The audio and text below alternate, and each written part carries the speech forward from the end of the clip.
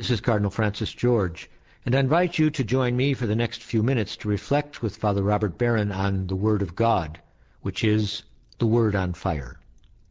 Father Barron will challenge us to open our hearts to the Word on Fire, which is God's word of love for each of us. If our hearts are open, the Lord can change and transform us so that we might speak with love about the one who is love. The Archdiocese of Chicago, through the generosity of Sacred Heart Parish in Winnetka, now presents the Word on Fire. Peace be with you.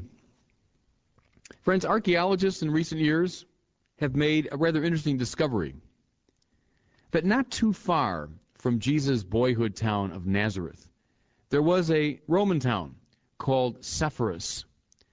We didn't really even know about Sepphoris until pretty recently. Judging from the evidence that we can gather, Sepphoris was a busy, pretty big, lively place. Most likely a crossroads where people from a lot of different cultures and language groups came together and mingled for entertainment and for business purposes. Well, just a few miles away is this little town of Nazareth, where Jesus grew up. One of the few things the Gospels tell us about Joseph, Jesus' foster father, is that he was a tekton. Tekton is usually translated as carpenter, but scholars suggest it might have a somewhat broader sense. Tekton could mean a craftsman, a skilled worker of some kind. Not a farmer, but someone who'd be more of a city dweller and a skilled worker. Interestingly, the chief tekton in Greek would be the architekton. Our word architect comes from that. So Joseph was a city person, a business person, a craftsman. Therefore, scholars suggest it was probably pretty likely that he would have made his way frequently to this little town or not so little town, of Sepphoris, undoubtedly there to do business.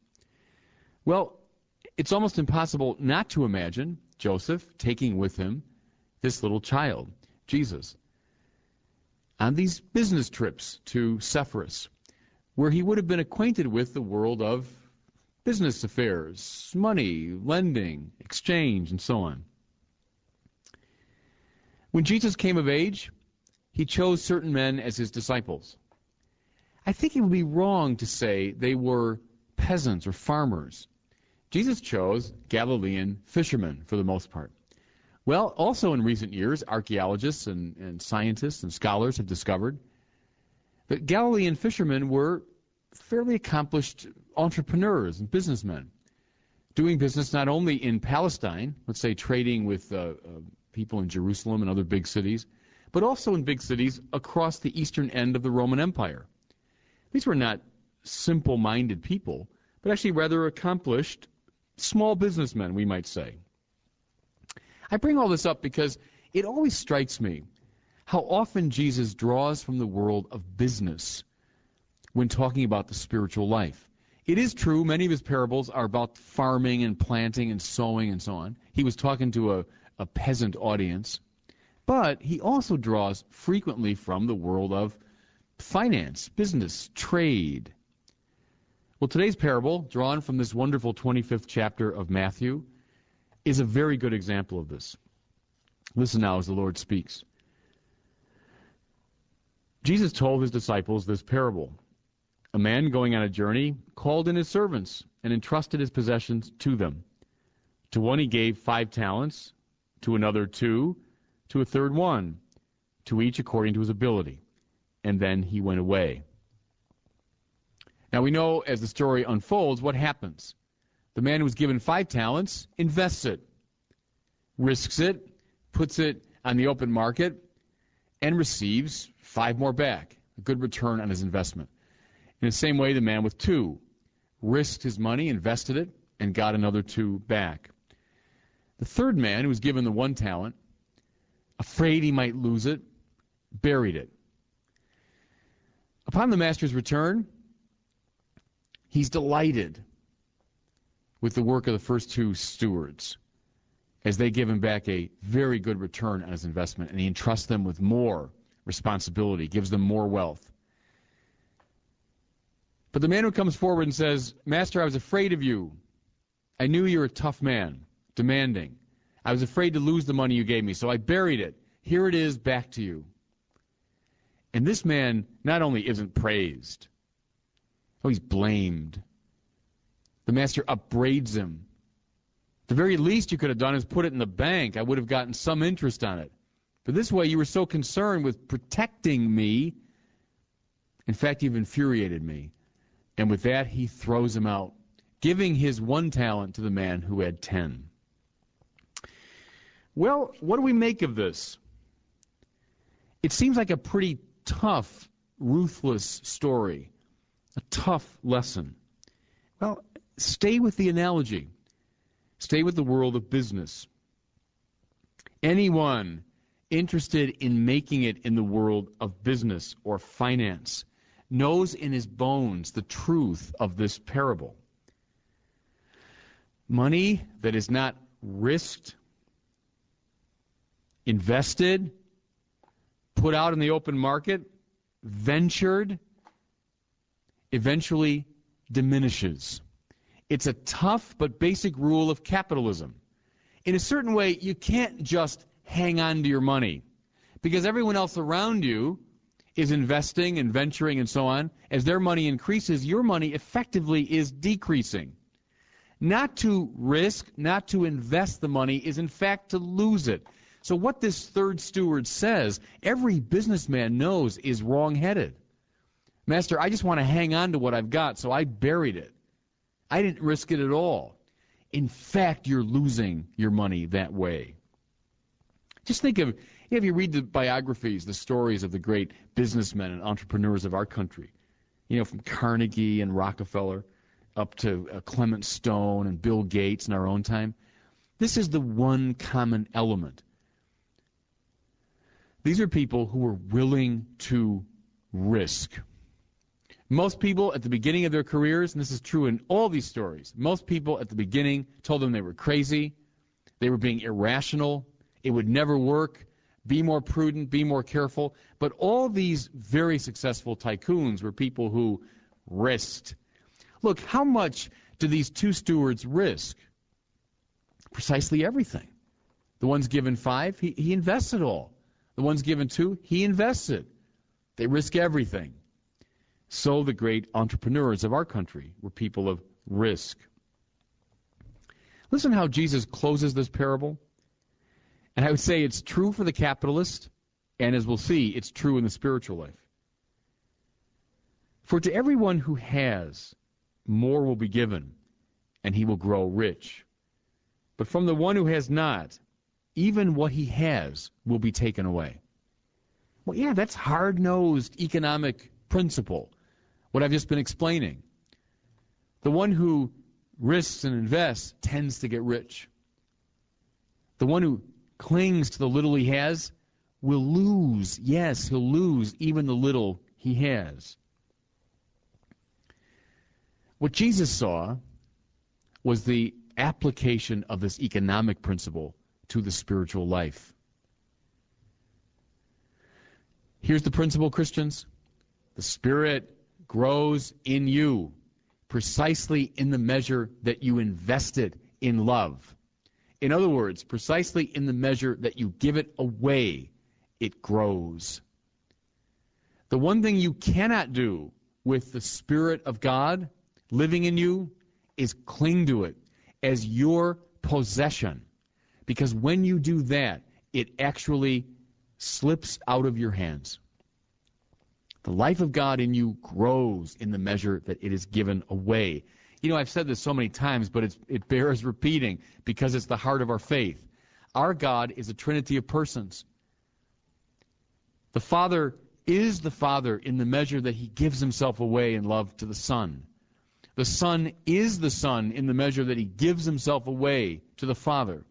The Spirit is the mutual self-giving of the Father and the Son. What you see in the Trinity is nothing like hoarding. What you see is giving away. God invests himself in love for the other, which is how his life flourishes. So we, in the measure that we invest our minds, our wills, our passions, our energies, our bodies, we invest them in the lives of others, in that measure they increase. Where do we see this spiritual principle most brilliantly on display? We see it in the cross of Jesus Christ. Paul said, I preach one thing, Christ and Him crucified, and this is why. In Christ crucified, what we see is the life of God given away in love, invested in us. Listen, Jesus died for us. He was entrusted with the fullness of the divine life. What did He do with it? Cling to it? No, that was the devil's temptation from the beginning of Matthew's gospel. Turn these stones into bread. Become a king. Use this power for your own good. No, Jesus resisted that and instead gave Himself away. How much? His whole self. To what point? To the point of death. In that, He is the good steward of this divine life. And in that great act, Jesus gives life to the whole church. He gives life to the whole world. That's the lesson. Where else can you see this economic, spiritual principle at work? In the lives of all the saints. This is the key, Christians. What makes a saint is precisely the knowledge of this principle and the acting upon it.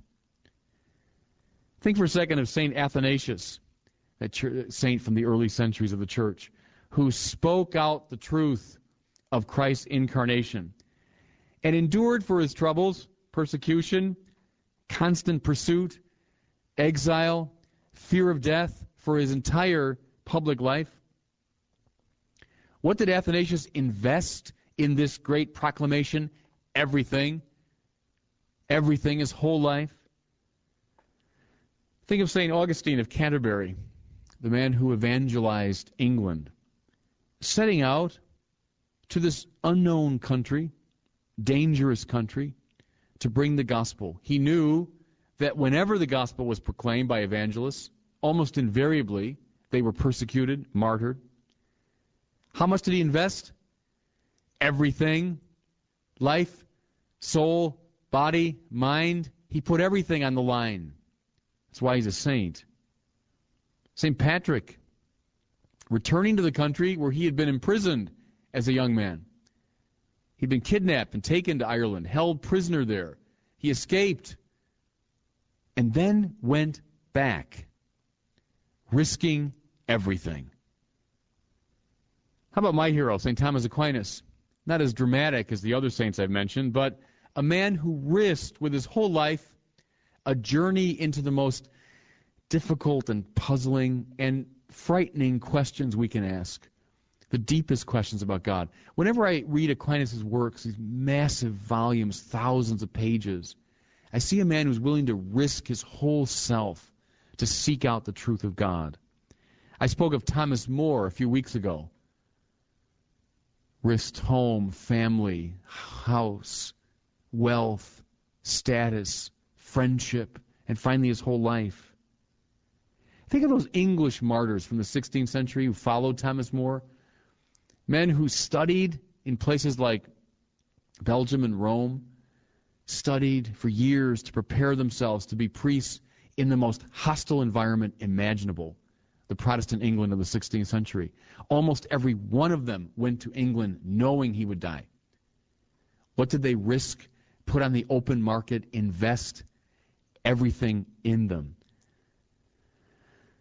Mother Teresa, in more modern times, left the comfort of her convent and entered into the worst slum in the world, putting all of her energies on the line.